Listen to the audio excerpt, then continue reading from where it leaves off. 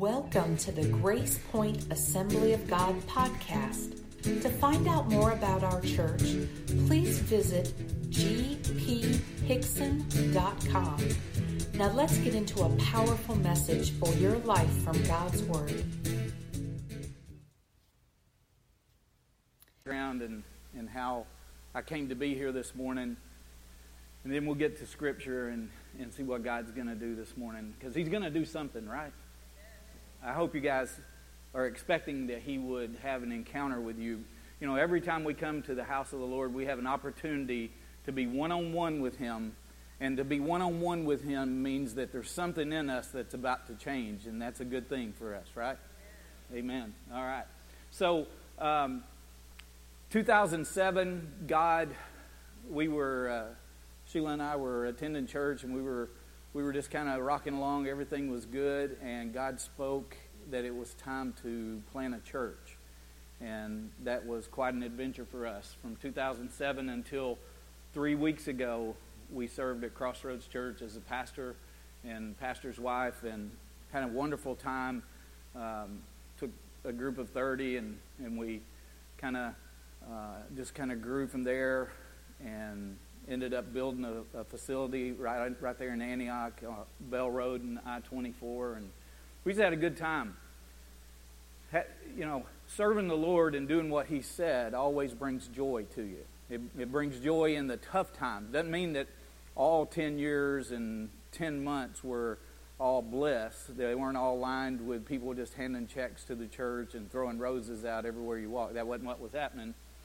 But when you encounter those tough times, God's call and what God said last will take you to wherever you need to go. And it'll sustain you through those hard times. Well, back at the beginning of this year, Sheila and I were in Branson, Missouri with the Assemblies of God, and we were at a leadership conference there.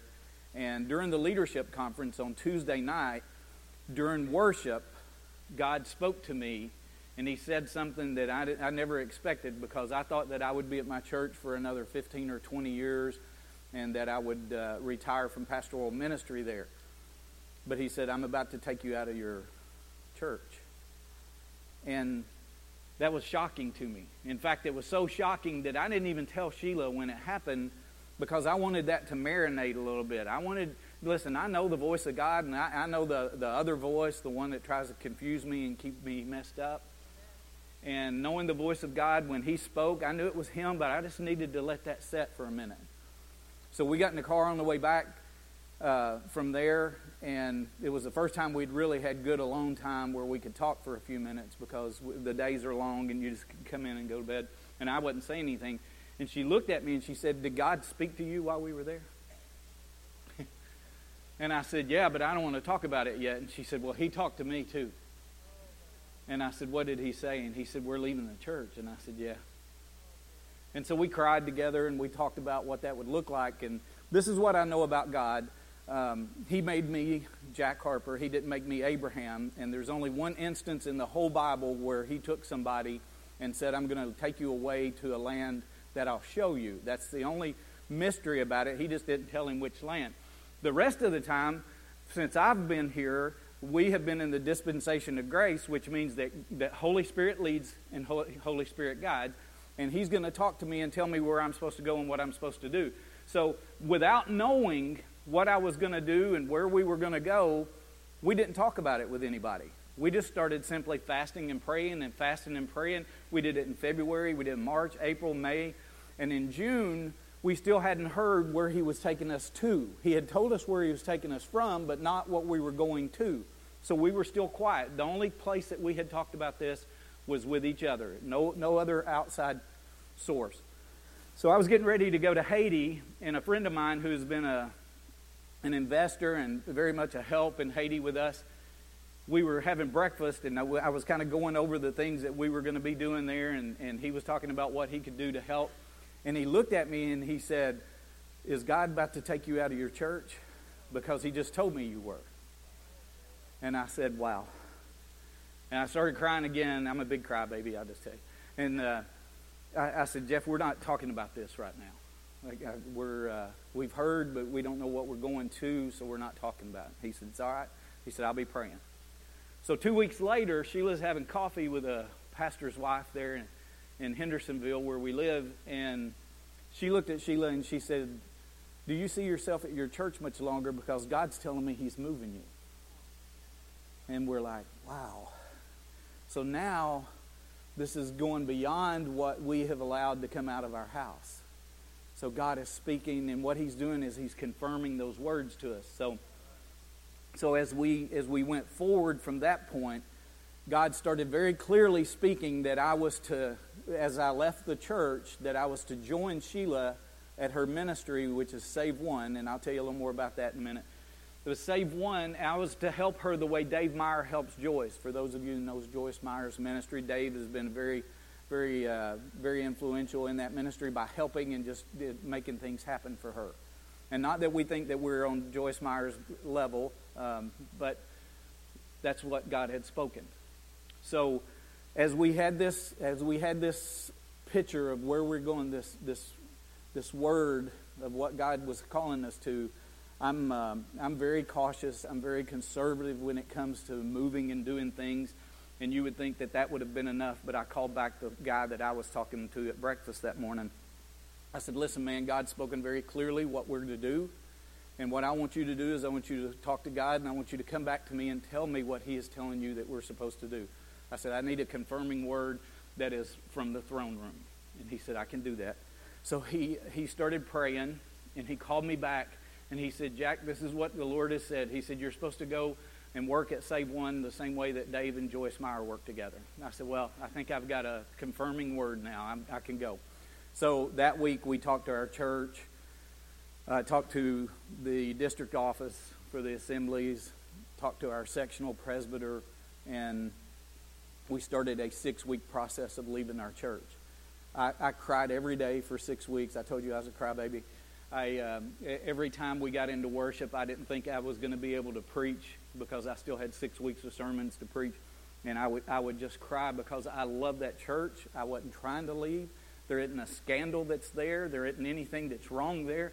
I love those people, and I have a little bit of equity in that church from the work that we've done over 10 years, 10 months. But that's what God had said. It's time to go. So 3 weeks ago was our last service. For the next 2 weeks, we were in Europe. Save One has a Save One Europe, which is a huge movement over there that's helping men and women. And what Save One does is help men and women after an abortion understand that God still loves them, that there's still hope, there's still healing, and there's still restoration through God's Word. And so Save One is Bible study that we lead people through to help them get back to where they were before the abortion. Now listen to me. A lot of people say, well, some people have abortions and they don't have any trouble. Anytime you go and violate God's Word, you have trouble. And when you violate God's Word as it pertains to life, then what's happening is there is a decision being made that is only God's decision, and that's to take a life. And when you make a decision like that, there are consequences. But it's not just consequences, it's God-sized consequences that you're dealing with, because that's a God-only decision. And so that's why we do what we're doing. Sheila's own experience in 85 almost drove her to death. In fact, she was about a half a second from committing suicide, the finish of committing suicide, and God supernaturally intervened and stopped that. And she finally found healing and hope and restoration, and it is her life's goal to find and help other men and women and to see abortion end in our country and around the world. And we're going to do that. We're going to do that. So just for the magnitude of what it is that we face, and we face it, we face it knowing that our God is bigger than any circumstance, that our God is bigger than any entity that we face. But right now in America, there is about 320 million people. There have been 60 million recorded, which means there's a lot that weren't recorded. 60 million abortions since Roe versus Wade. Since Roe versus Wade. That means 60 million women have lost the motherhood that they were supposed to be able to have. And 60 million men lost the fatherhood that they were supposed to have. So if you take out people that are not of childbearing age, then you can just see that it's easily 1 in every 3 persons that you ever encounter has been affected by the abortion process. And it doesn't just mean the person too, because that's the third, but then when you start taking that, there are people that lost brothers and sisters and grandchildren and aunts and uncles and nieces and nephews. The ripple effect of abortion is overwhelming. It is an epidemic in our nation that has to stop, and Sheila and I are going to do everything we can to make it stop. And so that's our awareness of what it is that we're doing. And so I when I left and we were in the process of trying to figure out what it was that we were going to do, one of the first people that I got in touch with was Pastor Terry here, because I know that he has a heart for missions, and this is really a missions project. And so I asked him, I said, could we come and present at your church? And he said, absolutely. So that's what we're doing. That's what we're in the process of doing. But God gave me a word this morning that goes along with that, but it's also a word for the church, and I want to talk to you guys about that. If you guys could put up John 16 up there.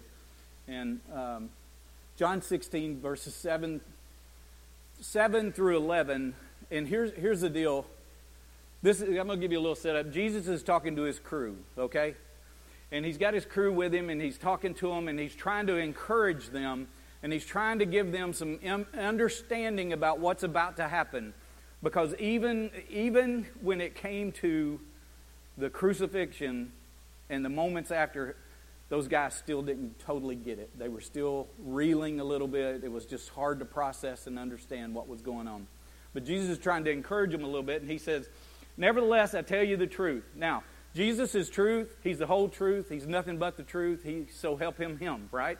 So you don't have to worry about whether or not what he said was true. But if Jesus says, I'm telling you the truth, then you might want to just kind of stop and say, all right, this is important right here. Because truth is telling you the truth. There's something going on. It's to your advantage that I go away, for if I do not go away, the Helper will not come to you. And we all know that the Helper there is Holy Spirit. We need Holy Spirit in our lives.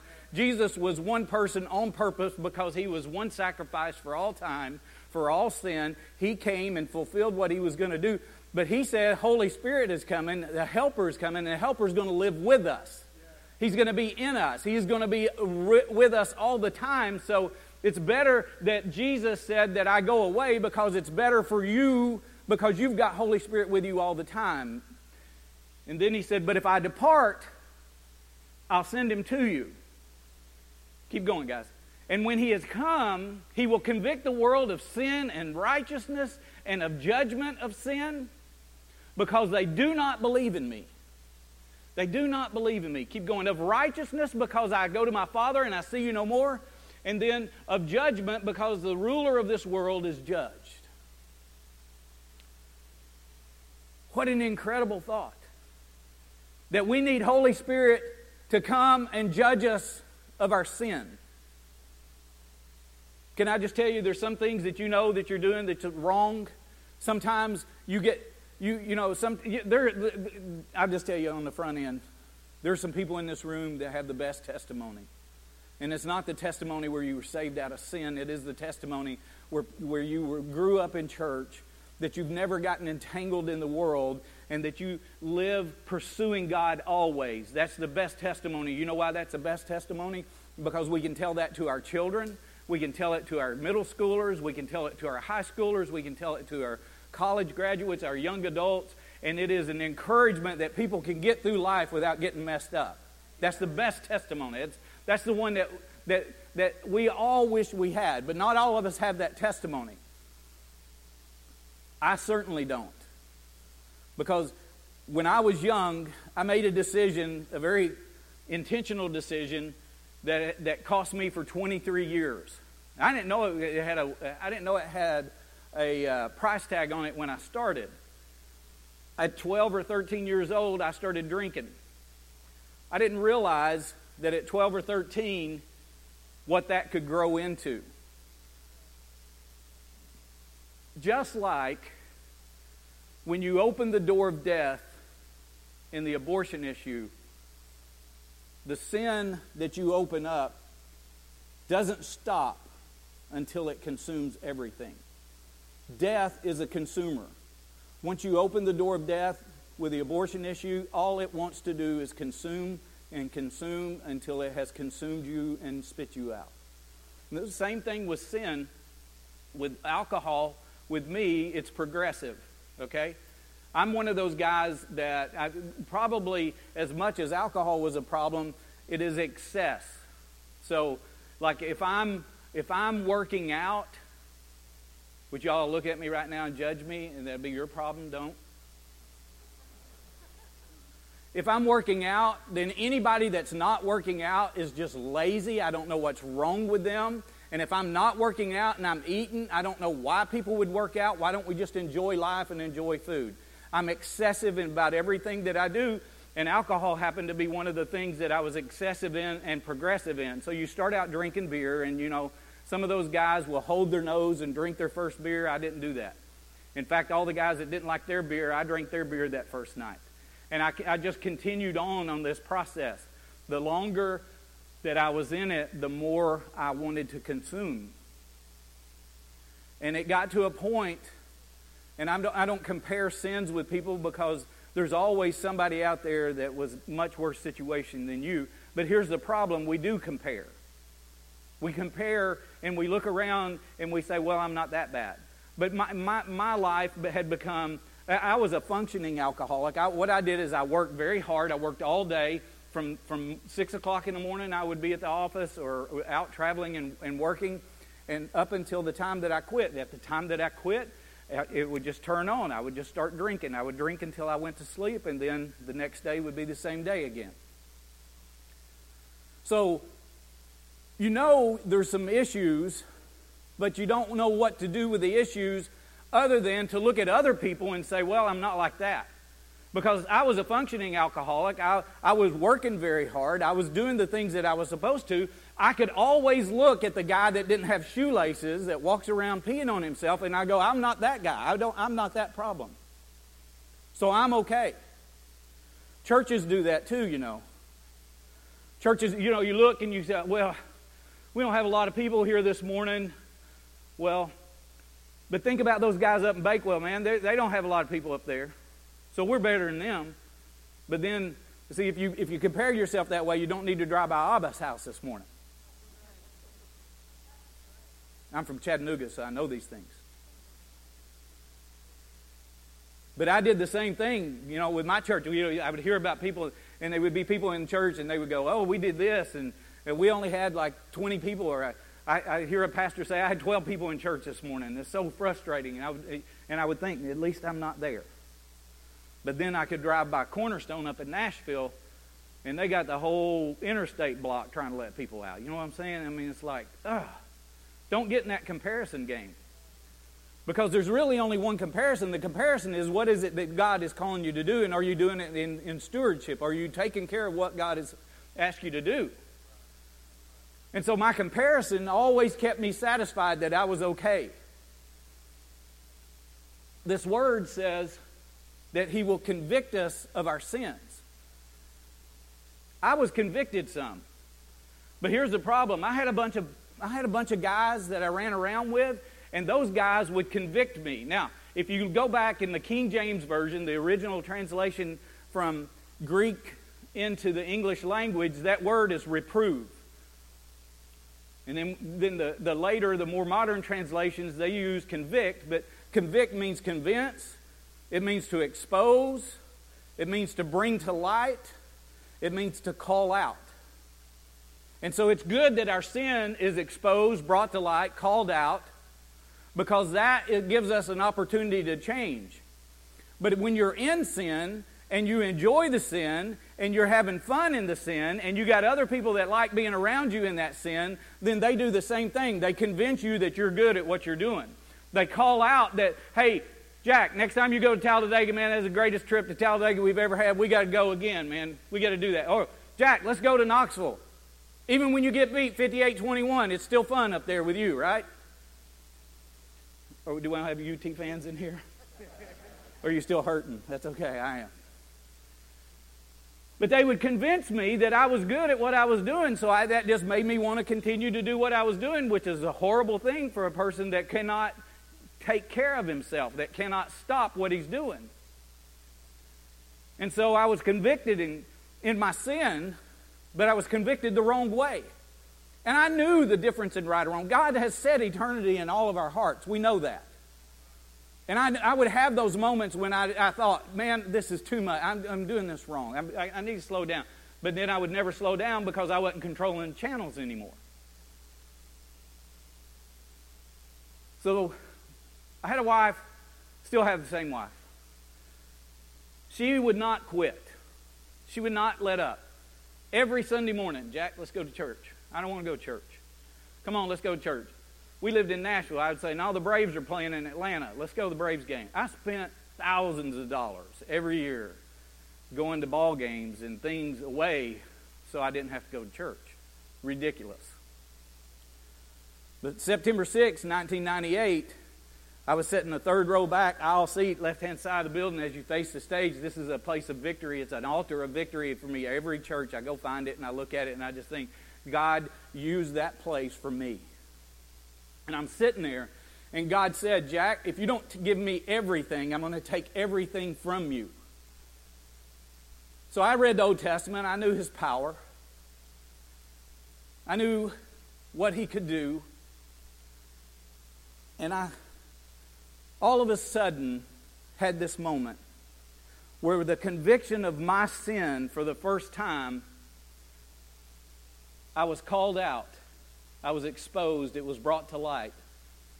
I knew all that, but what happened this time is He laid out His holiness and righteousness.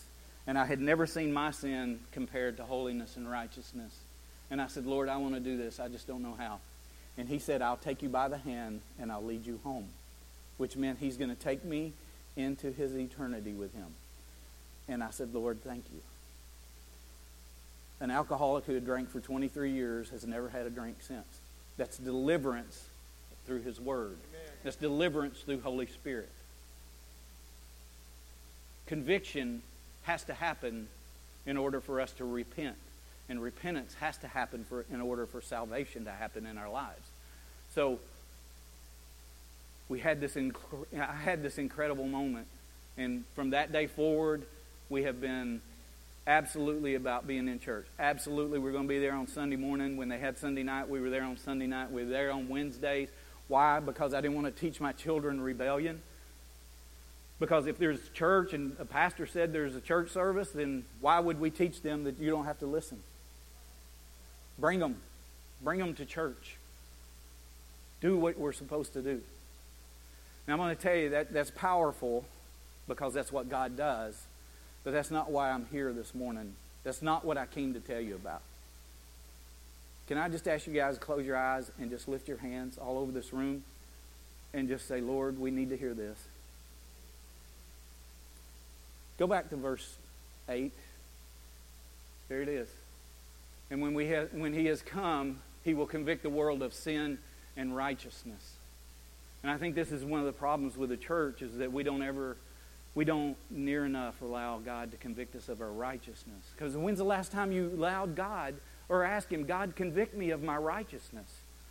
Because we get uncomfortable with that. It's uncomfortable to think that we are righteous before Him, but there's scripture after scripture that says that we have righteousness. So this is the freedom that I want to tell you guys about this morning, is that in your righteousness, He's wanting to call that out. He's wanting to expose it. He's wanting to bring your righteousness to light. He's wanting to convince you of it. And this is what we do because we've been taught properly that we're not to take credit for what God should get credit for. Amen? We all know that, right? We don't take glory for what God should get glory for. But this is what happens. And I've had to repent. I've had to change the way I do things after reading the scripture. People would come up to me and they would say, Pastor Jack, that was an incredible word. Thank you so much. That really meant a lot to me, and this is what I would do. Well, I had 9 points. I didn't talk about 2 of them, and I didn't feel like it flowed very well. What I'm doing is warring. I'm going to war and battling against what Holy Spirit is trying to do, which is convict me of righteousness. He's all right. If he wanted me to have those other 2 points, he would have brought them out to me before I closed. But what he's trying to do is like, Jack, I appreciate you working and doing the things that I've called you to do, and I'm trying to have people call out your righteousness to you, and what you're doing is you're shoving it back at me. You're pushing back on it. Proverbs 18:21 says the power of death and life are in the tongue. The words that we speak have great power.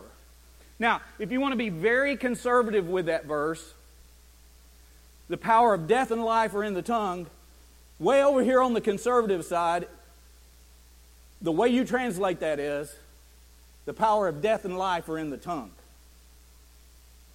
If you want to be really liberal about it, you want to take something and just have some liberties with it, it means the power of death and life are in the tongue.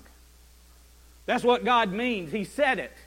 He's saying that when you speak and you speak against things, you speak death to them, then death is going to happen to them. And so what I have constantly done before encountering this scripture is I have been warring with the Holy Spirit, trying to call out righteousness in me, trying to call out holiness in me, and saying no, when I should be accepting with a thank you and then deferring the praise to the one who deserves it. Not me, but defer it. But instead we start warring against it. You know, today is beautiful out there. One of these days, in the next couple of weeks, because pastors hate it, it's going to rain. That's why it's going to rain, because pastors hate it. I don't know if y'all knew that. But when it rains, you guys are going to have some umbrellas out there. And you're going to go out and you're going to walk people from the parking lot. And you're going to keep them dry, and you're going to get a little bit wet. Sometimes the whole backside of you is wet. I've done umbrella brigade before. And when they get inside, they're going to look at you and they're going to go, thank you. And what we've done for years is we've gone, that's nothing. And then you walk off. And they think, well, maybe it's nothing. It shouldn't be nothing. It should be something. How about we just say, thank you. God's really working on me in my helps ministry, or God's really working on me in serving the church. Because it's good to hear from somebody else that God's working on them, right? Instead of warring and just saying, it's nothing. It's nothing. The power of death is in the words we speak. If the power of death is in the words we speak, then what happens when somebody starts to talk about your righteousness or the righteousness that God has put in you, then this is what happens. You are warring against the work of the Holy Spirit in you. You're in a spiritual battle with Him. No, that can't happen. And what happens is the more we speak, Psalm 45 says that our tongue is a ready writer. It writes on our heart. That our heart begins to believe that we don't deserve anything. When in truth, we should be walking in prosperity. We should be, when I'm not talking about cash, I'm talking about prosperity. I'm talking about shalom. I'm talking about peace. I'm talking about health in our lives. But what we keep doing is pushing it back, pushing it back. What we're doing when we speak death into those things, or we war against the Holy Spirit, what we're doing is we're releasing, every time we say something, we're releasing it to the demons for them to work with. We're releasing it to the enemy for him to work against us. Have you guys ever said something in front of somebody and then that person uses that against you every time they get a chance? One time I was losing weight, and there was a group of people around, and I said, yeah, man, I lost like 8 pounds. And I said, that's kind of with a left foot lean, you know. You know how you can anybody manipulate the scales to get your extra pound when you weigh on the left foot? Y'all aren't like that. That's good. It's just me. It's fine. Every time I was around them, If somebody said, hey, Jack, you look good, man, you're losing weight, they would say, yeah, he's got that left foot lean, you know. And I'm like, oh. But that's what Satan does. That's what his minions do. Every time they're around you, they use the words that you've released into the spiritual realm, and they use it against you. They keep bringing it back to you. You're not worthy. When in truth, we should be releasing words of life. We should be releasing words that give the angels something to work with, because the Bible says that angels are ministering spirits to us. They're ministering to us. Why not give them something to work with? Give the Holy Spirit something to work with in your life and stop warring against Him. Because this is, you know, they can't read your mind. The enemy can't. He can't. But he'll use those things that you've spoken, and he'll use your actions against you. Yes. And he'll use those things that are so dear to you to try to rip you apart. And we've got to stop allowing that to happen. And we got to start releasing words that make the difference in our life, that angels and Holy Spirit can work with. And when somebody wants to tell you and wants to uncover and bring to light and expose, then we got to be able to receive it and transfer the praise to the one who deserves all praise. This guy right here, he makes me cry. He is a servant of servants. His heart for God, it has no ends. It's infinity. And I love him. And I think it would be really cool over this next week if you guys would just tell him how much you appreciate him. Right? And then when Pastor Terry gets back the next week and his wife, tell them. You guys might not know it, but being a pastor is a really tough job. I enjoyed every second of it and was surprised that I wasn't doing it. But I can tell you there are just times when you just need an encouraging word. And if you guys could speak life into them, if you guys could speak life into Terry and Jens, man, it makes such a difference.